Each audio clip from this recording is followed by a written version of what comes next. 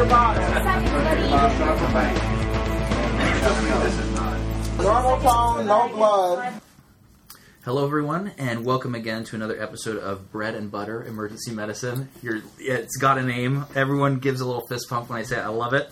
We're joined here by can I say the illustrious Dr. You Knight? can say whatever you want. People will believe what they want to believe.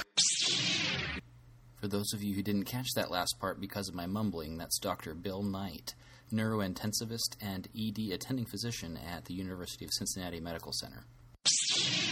We're here today to discuss the topic and chief complaint, that of dizziness. I think one that when I gave some initial discussion with residents about what are some topics they'd like to have covered was almost a unanimous approach of people come in saying they're dizzy. How do we go about evaluating this in the emergency department?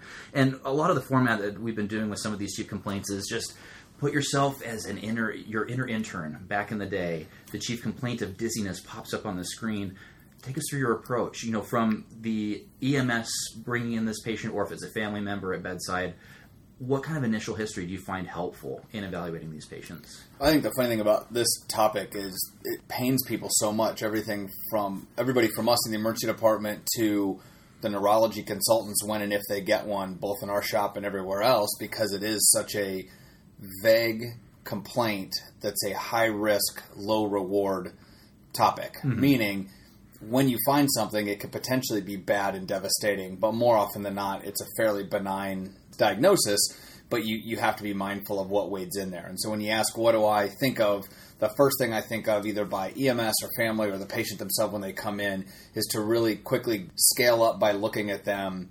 Do they look uncomfortable? Do they look like they're acutely symptomatic? And then can I gauge what their risk factors are right away? Mm-hmm. So if I have a 21-year-old on her phone, eating a bag of chips, drinking a Coke, saying she's been weak and dizzy for 3 years, that's far different than the 65-year-old who's got his eyes closed, arms on the railings, not moving, and speaking in metered sentences because he feels so awful that he doesn't want to open his eyes or move around. And so that first, oral boards, what do I see when I look in the room? Mm-hmm. Can weigh very heavily and unfortunately can bias you one way or the other, but can be very sensitive as well in terms of trying to meter how do people look? Do they look uncomfortable? Do they look like a true vertigo will look? Even benign vertigo, they'll still look miserable. Mm-hmm. So are they having what we would deem as vertigo, which I know we'll get into, in terms of, or is this something that is just some sort of other feeling, a lightheadedness, an off sensation, or a fullness, or something in the head that makes them feel like they're quote-unquote dizzy, whatever word that they may use. Mm-hmm. You painted a good picture, I think, in the ones that would raise more concern for you in the setting of age, other risk factors, things of that setting. Are there any particular portions of the history itself that kind of raise the alarm or make you concerned something scary is going on? It all boils back with, I think, and first and foremost, and there is no right answer here, and you can dive through the literature and do this, is what do you mean by dizzy? And so the one thing that we've been shown to really suck at in emergency medicine, or as physicians in general, is listening to the patient. And they've done studies where they look at how long do we go before we interrupt somebody when they're giving a history. And this is one in particular that you really need to hear them out or stop and reset them in terms of, what do you mean by dizzy? Mm-hmm. And then don't put words in their mouth. Because even just asking them, do you feel like when you're drunk, your drunk may feel different than their drunk? Well, I'm off to market! And drunk has a spectrum of everything from feeling a little light to truly vertiginous and room spinning like you're going to fall over. Mm-hmm. And then there have been other studies that show that vertigo in and of itself is not just room spinning. And so having them put into their own words and you really spending time to tease out, what do you mean by this? Mm-hmm. What do you mean by dizzy? It can be very frustrating for the patient and for you if you even make it as simple as, I don't know what dizzy is, tell me what that means. Mm-hmm. And sometimes I'll take a lot of time to go over or with that. That's the first piece. Find out what that is to try to help me classify in my own head. Do I think it's vertigo or not vertigo? Mm-hmm. And then the second to be, what are the characteristics of that would make me think bad or not bad? And that's going to be historical. Is it sudden, acute? Is it more chronic? Is it more subacute? Have they been dealing with it for a couple of months? Did it just come on 15 minutes ago? Was it associated with trauma? Do they have vascular risk factors? And then there's the ever classic, is there anything else associated with the dizzy that would make you think brain vascular or not? Meaning, do you have numbness, tingling, weakness, speech, vision, trouble walking? Is there something else that goes along with it? Or are you, quote unquote, just dizzy? So Gotcha. I think those are the main ones to really simplify it as far as historical, and then anything else with neuro is timing, and then try to localize the lesion. Right. Where's the problem? Okay. Is it a peripheral inner ear problem, or is it something that's more central? Well, I think that's a good point that you make in the setting of letting the patient speak their piece. I think it's very easy, especially in the time pressure setting that can be in the ED, to try to put somebody in a binary. Is it this or is it this? And try to categorize that way. It makes it easy to do your presentation to upper level resident or attending in that setting, but I think at the same time can do a disservice, like you're mentioning, to not let them really clarify what they're feeling. That being said, regarding history, also in addition to the physical exam standpoint, are there any particular points you notice that either residents or medical students or in general that we could do better at in the physical exam for dizziness? This is the one complaint of all of them, and even being a neuro guy in emergency medicine, this is the one complaint that the patient needs to be walked. Period. We don't do that very well. I don't walk every patient. I don't walk every stroke patient. I don't walk every neuro complaint patient, probably as much as I should. This is the one that if they say that they're dizzy, a simple finger to nose or heel to shin or stretcher-based physical exam is not going to cut it. And so these people, you need to get them up and walk them. Now, aside from that, this is if they're dizzy, you really do want to drill down and do just a little bit more of a detailed neurologic exam than you would otherwise do. Everybody's going to check for extraocular movement or nystagmus. Most people are going to do finger to nose to look for ataxia. It's very difficult, though, in the person sitting still to detect truncal ataxia without getting them up. And then really isolating and testing muscle groups, or just looking for common drifts of arms and legs, looking for sensory deficits. Because of what you're looking for, dizzy implies, if you're worried about bad dizzy, you're worried about cerebellum, therefore posterior fossa, therefore close to the brainstem and some of the arteries that work with that.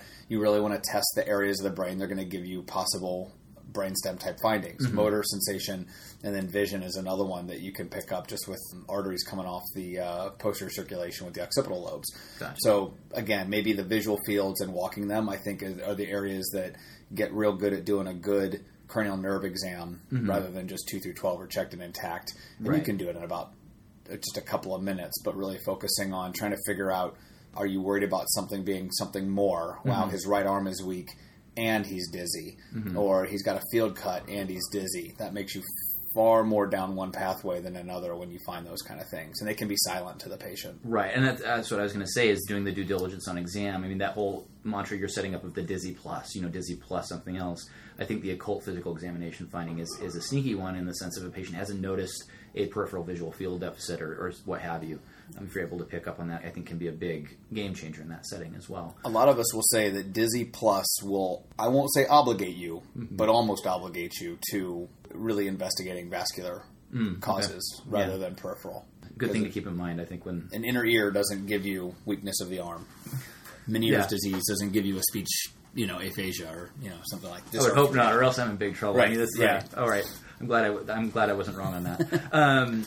That being said, I mean, between the history and physical exam, you kind of had alluded to this earlier in the setting of what is vertigo, what is dizziness. I think a lot of the common theme that I've seen a lot, and where we can kind of fall into that trap of trying to give people one of two options, is like, is the room spinning or do you feel lightheaded? Is kind of the common differentiation. Have you found anything? You've mentioned the setting of letting the patient speak for themselves. Aside from that helps you really kind of go down one path or another? Not really, sadly. And the reason I say that there's just times, and this comes probably a little bit with experience, where you just get that gut feeling and you know it. But a lot of it is, again, when you have the 30-year-old sitting there eating and drinking, looking very comfortable, very different even than perhaps the 46-year-old who is just in a minor motor vehicle accident, holding the back of their neck, feeling like they're dizzy, but only use the word lightheaded. And that could very well mean that it's vertigo from a dissection causing cerebellar ischemia. Right. So it's trying to risk stratify what you're looking at in the context of your history and getting to the point where you ask very specific questions about diseases that you might be worried about. Is this an 80-year-old that you're worried about vertebrobasilar insufficiency? Is this a 40-year-old that you're worried about a carotid or vertebral artery dissection? Is this somebody that might have a brain tumor? Is this somebody who's just intoxicated? And then when you throw in races, cultures, nationalities, language barriers, and then you really find that what you grew up in, dizzy, means something different than somebody who grew up in a different country.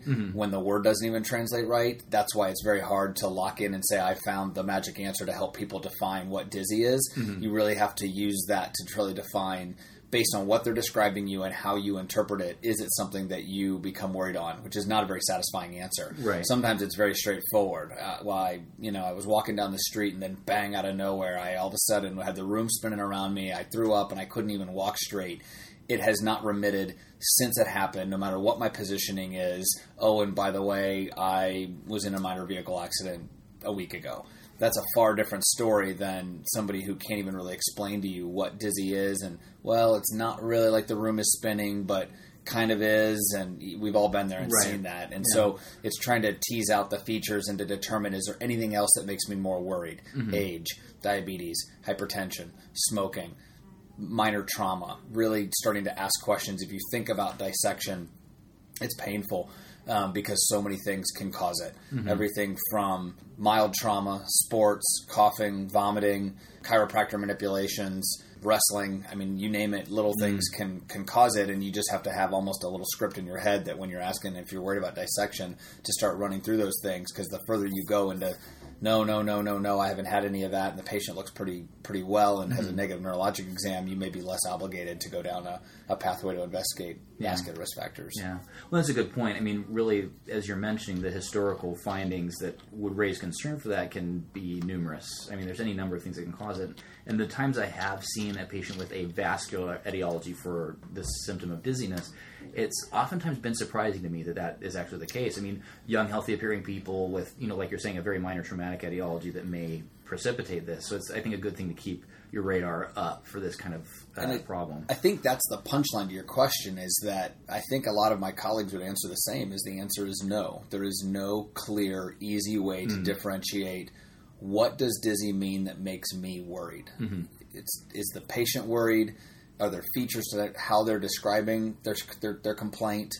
You trying to help rate that complaint? I vividly remember a guy that we treated for a stroke who was like mid-40s or mid-50s. He was young, and he was drunk, and he was an alcoholic, and he came in drunk and with an alcohol level in the mid-200s, but said that he was dizzy. And everybody but one particular physician tried to blow this off, and the patient said, look, I know drunk, and this isn't drunk, and this is different. There's something different. And then he had a couple other features that went to it, and the guy was treated for a cerebellar infarct and actually did quite well after receiving TPA. And so having that, it'd be very easy to just write him off and say, oh, he's just drunk because he was drunk, and drunk people get dizzy, that he couldn't possibly have a cerebellar infarct, which is exactly what he had. If you're going to go down that road of working up the patient with that, what is your initial approach in terms of diagnostics? This is an area, I think, of interesting debate. I wouldn't call it great debate, because it really does depend on what you are worried about. If you're worried about insufficiency, which is one of the first things you brought up, cranial imaging is useless because you're all worried about vascular. If they're asymptomatic but giving you a history of something that makes you think insufficiency based on positioning or based on certain aspects of when they get their symptoms, but they're not necessarily acutely symptomatic right in front of you or it's mild, a head CT in particular, or a non-con head CT, will be completely worthless. And you're going to want to pick imaging based on what you're worried about. In emergency medicine, it's not always that clear cut. Sometimes you're worried about all of it. It may be somebody who's 80 and your differential includes everything from a tumor to vascular, and therefore maybe cranial imaging is warranted, and therefore you pick the appropriate imaging. Gotcha. To take it a step back and therefore say, if I have somebody who I'm worried is having a stroke, whether it be ischemic stroke or a hemorrhagic stroke, there, even though you'll read a lot, well, the head CT is worthless in the workup of dizzy, the exception to that rule is unless you're worried about a cerebellar infarct. If you're worried about an acute cerebellar infarct that you're going to give them TPA for, you need a CAT scan of the head to exclude hemorrhage. And so those people would get a head CT prior to, obviously, the initiation of TPA. Outside of that, what you're then going to do is figure out what are you worried about it and tailor your workup appropriately. If you're worried about a mass and vertebrobasilar insufficiency and maybe an occult cerebellar infarct that is small or recent, MR imaging is going to be your far more preferred imaging because you can knock it all out. You can get tumor, you can get infarct, you can get vasculature all at one time.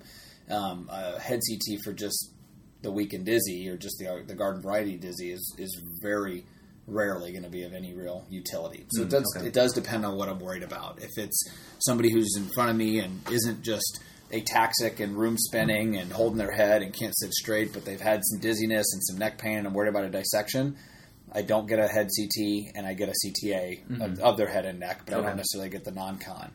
Unless I think that my consultant or I talk to a consultant wants the non-con for whatever reason prior to getting contrast. So a lot of it is tailoring it to the actual disease that I'm worried about. And you're rarely down to, well, this might be a dissection or a brain tumor. Right.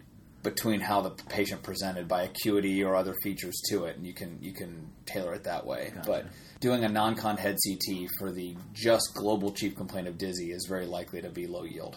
Is this one where you'll get any consulting services like neurology on the phone right away, or do you wait for imaging stuff to come back, or are they even necessary if images are negative? Yeah, that's exactly it. And that's where I think this field has evolved, probably even in the last 10 to 15 years, about getting the consultant on board early. Think about what you're asking for to get the consultant on board early. If you get neurology on board early, how is that going to change your management?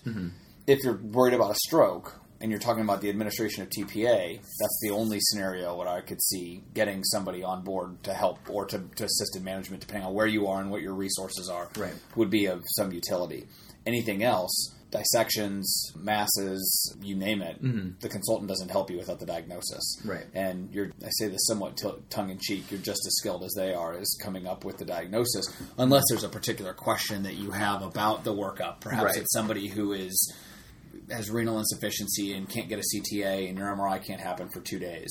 Then maybe, and it's somebody who's too high risk to go home, that you need to facilitate getting that testing done. Right. Either as an outpatient or an inpatient, a specialist will help you. Gotcha. But just to rule out dissection, radiology helps you rule out dissection, not necessarily a neurologist or a specialist. Same thing with, would you ever call a neurosurgeon before you had a mass in the back of the head? No, you'd find it first. And so, no, I tend to. Now, I think the real question you're asking is do you ever use neurology to help distinguish between benign causes of vertigo and central or more significant?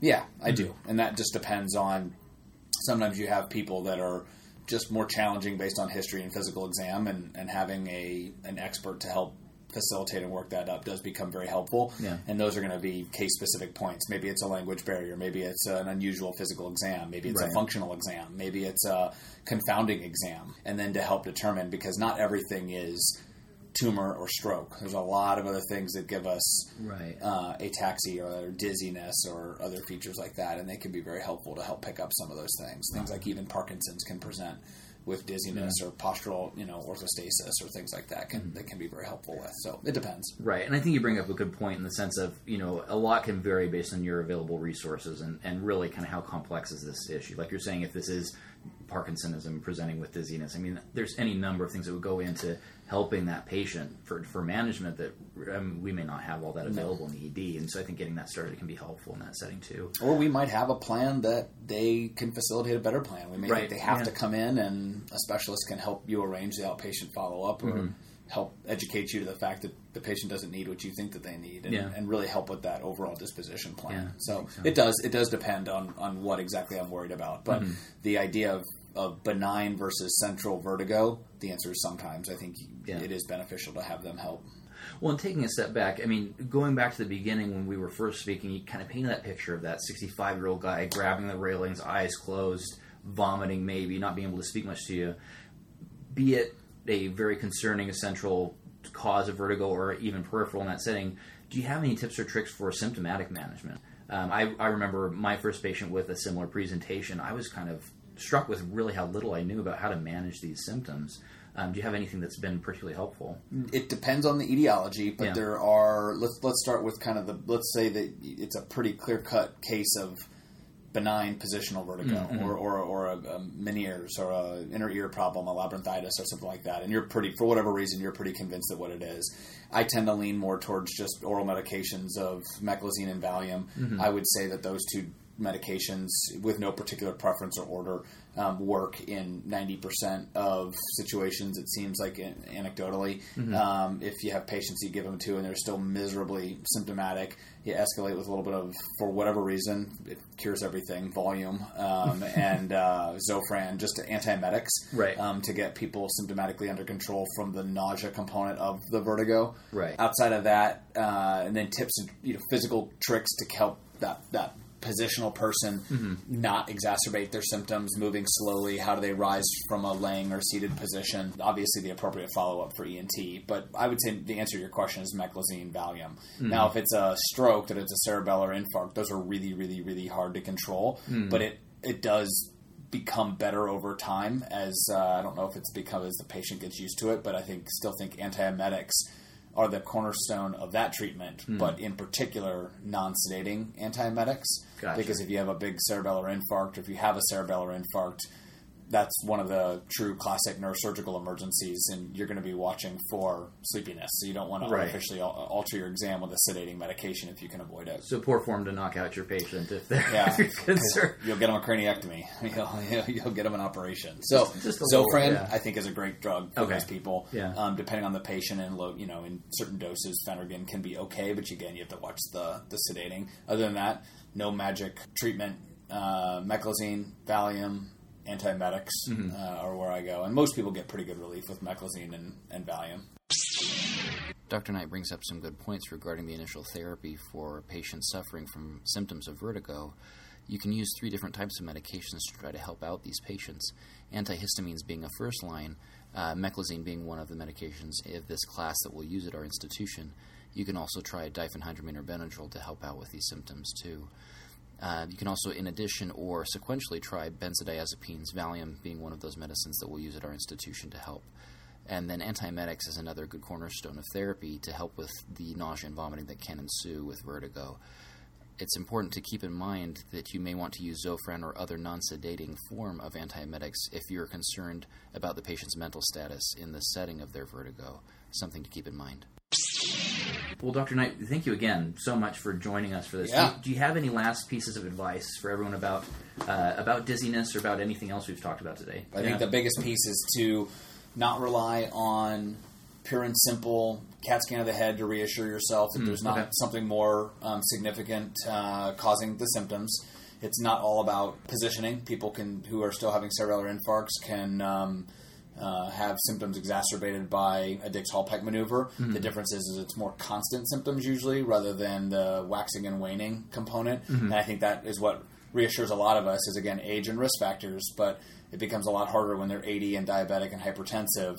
But if they're 30 years old and they get markedly symptomatic with a Dix-Hallpike and then asymptomatic when it stops, you feel a lot better with that and can educate them a little bit better. But the older the patient, the more risk factors they have, the more cautious you need to have, and then the more targeted your workup needs to be to include everything from imaging to consultants. Gotcha. I think that would be the punchline that would leave us on that. Cool. All right. Well, thank you again, and we'll talk to you all next time. My pleasure.